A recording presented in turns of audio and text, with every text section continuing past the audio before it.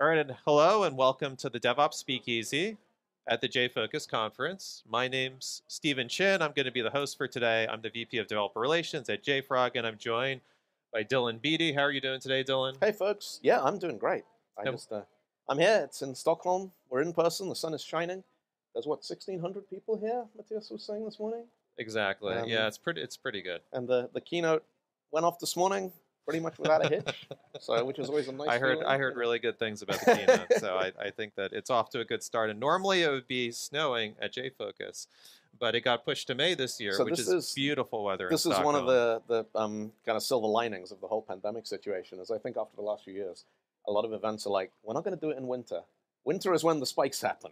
We're going to pay the little bit extra. Because normally, the thing about conference travel is you got to go to all these places at the time of year when no one else wants to go there, because that's when the hotels are cheap. So, you get to go. I've been to like Helsinki in November. And I came out of the railway station. There's this huge banner on the building opposite saying, "No one goes to Finland in November except you, you badass." So yeah, you get to see kind of lots of places off season. But this, May and June this year are absolutely packed with travel and events. And You say no one goes to Finland in the winter, but there's really good snowmobiling.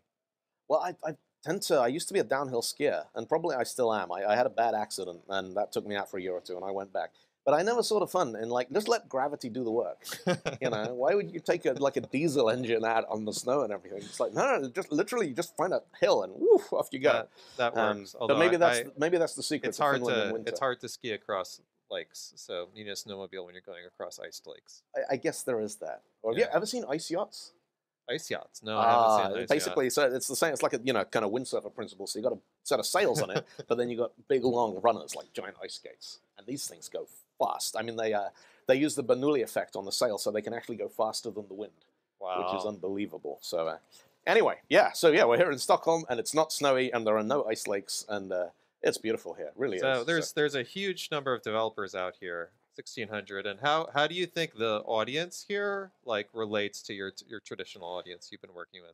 Well, it's my background is web and .NET stuff. Mm-hmm. Java was one of the languages I learned at university, along with Prolog and Scheme and Lisp and ML and all kinds of C, C++. But my career just kind of drifted into the Microsoft stack, and it's interesting. I think 20 years ago, maybe 15 years ago. If somebody told you what language they worked in, you could probably extrapolate from that what kind of laptop they had, what their operating system was, what database, what company they worked for, and who their clients were. Because there was very, very kind of siloed. And, one of the, I think, very positive things that's happened, that's not true anymore. Mm-hmm. I do .NET development, but now I do .NET development on a Mac, and then I deploy to Linux. And I've got a Dart and a Node.js runtime baked into the project I'm working on at the moment. Yeah. So do you think that's a result of just people getting more polyglot, or like cloud computing and Kubernetes have made it so much easier to do multi? I think cloud has been a big driver because I don't think it's going out on a limb to say that the future of making any money out of software is you got to get money out of people when they run it. Mm-hmm. And the two places where that happens are cloud and hardware. Eventually, I think we're going to get to a thing where you pay for laptops and you pay for hosting and everything else. Eventually, because the cost of duplication is zero, everything else is going to eventually tend towards being free. Yeah, no, I mean, a decade ago, you would have never imagined that Microsoft was actively pushing Java and things which were not .NET on the Azure platform. 20 years ago, you'd never have imagined that Java would be owned by Oracle, but there you go. But, so I mean, the whole developer community has moved along, and how do you see that reflected in how developers are adopting technology? What I see everywhere is people are more willing to be like, oh, it's a Docker container. All right, I can just spin this up and run it. Mm-hmm. The days when you'd look at some dependency or piece of tooling and be like, okay, this might solve my problem. Like the web page looks good, the README looks good, but I don't want to install it on the computer that I use to do my job, because if it blows everything up and nothing works anymore, then I'm in for a week of reinstalling and uninstalling and all that kind of stuff. And, cloud and container, it's so easy now to just spin that up, run it while you need it. And so, you can have a laptop that most of the time runs nothing. And you need to do some database development, that's cool. You spin up a container for that. You got a couple of microservices, you can host them in containers, you can spin all that up. Nice. Elasticsearch, Redis, and you just kind of switch them on and off as you need them. And I remember when the developer machines were snowflakes, where you had to install this and then this and then this in that order. Because if you install this one first, the others aren't going to work. And then probably there yeah. was only if you had it set up perfectly could you Yeah. actually get any development work on the Yes. project. And yeah, it'd be like, right, first week is getting all this stuff set up. Maybe if you're lucky by Friday lunchtime, you can build and run the project, and then it's like, all right, well, next week you can actually start creating. So do you think, in terms of developer hardware, do you think that's kind of leveled the playing field, where you can run Mac or Windows or any operating system as long as you can run Docker containers and get your development done? I think so. I mean, we've definitely, the biggest single innovation, I think, in hardware in the last 15 years is that the FN key on the latest MacBooks can be remapped. Because I used to, for many years, I had the 2014 MacBook Pro, which I dual booted Windows and Mac OS on, ran everything on it, Rails development, .NET, odd bits of all kinds of things. And honestly, the biggest headache was you had this key in the bottom left corner that you couldn't remap to anything else. And I think they've fixed that. I just got the new MacBook, the M1. Nice. And, the one where they actually have physical function keys again. It has physical function keys. It's got an HDMI port. It's got it's basically like the wish list of, all the things that we've been saying, like, no, look, okay, we need HDMI back because we don't want to have to carry a dongle everywhere. And can we have, physical USB, and the little touchscreen bar was a nice idea.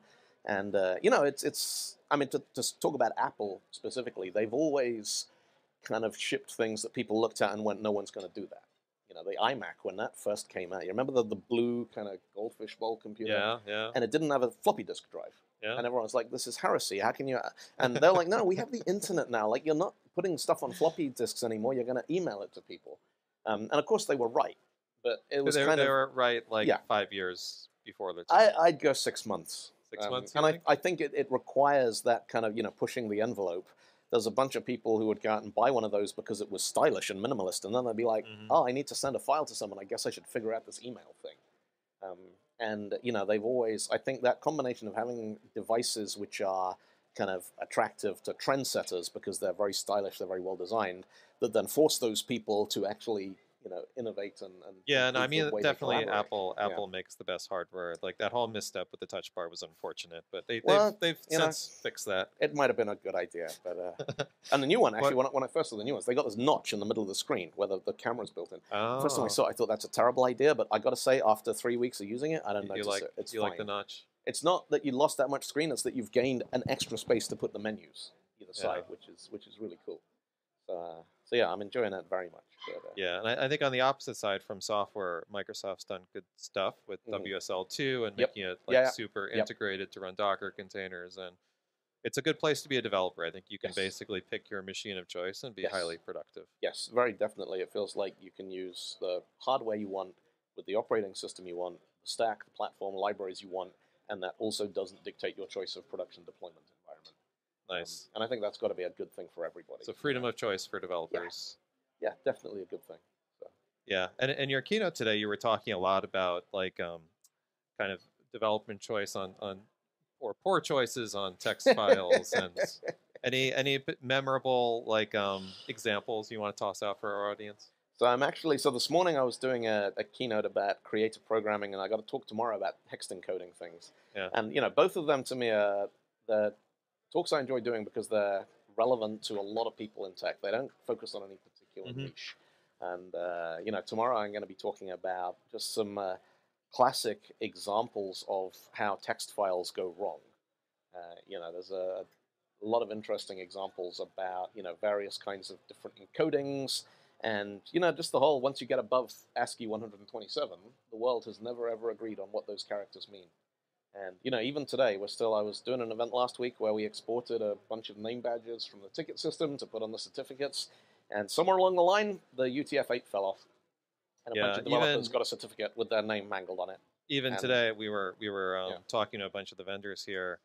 And beyond getting basic QR code scanning, which seems to work on all mobile devices in the world, the format of what came back, getting something to process that was physically impossible. Because it's random text, which everybody can't quite agree on whether it's CFD separated. We got to a point now where you can have a single text file in a folder, and if you open it in one editor, you get one thing. If you open it, CSV export. is the kind of the lowest common denominator that never works. Because you're like, okay, I got the CSV file, and you open it in Excel and one thing breaks, and you open it in Sublime Text and something else breaks, and you open it somewhere else. But it's still ubiquitous, because for all the, XML, JSON, if you can't open it in a spreadsheet, most people don't care. And so that's where we find ourselves is, I don't care about all this cool integration and APIs, give me a CSV file. It's what actually runs the world. So, and there's no kind of... And there's no agreed standards. Well, there are too many, and we just can't agree on which one we're using from one moment to the next. Nice.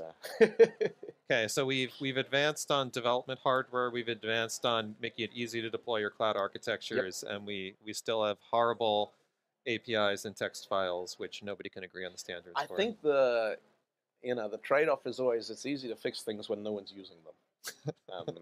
Because, this is the classic thing of, when you have a code base for a prototype product that maybe you and half a dozen of your friends are running, you can change that anytime you want. It's like the Doom and Quake, the guys from id Software who built that were like, they'd code all day, then they'd play all night, and they were the only people in the world playing it. So the next day they'd be like, right, the shotgun is still too powerful, this moves too fast, change that, tweak all the things.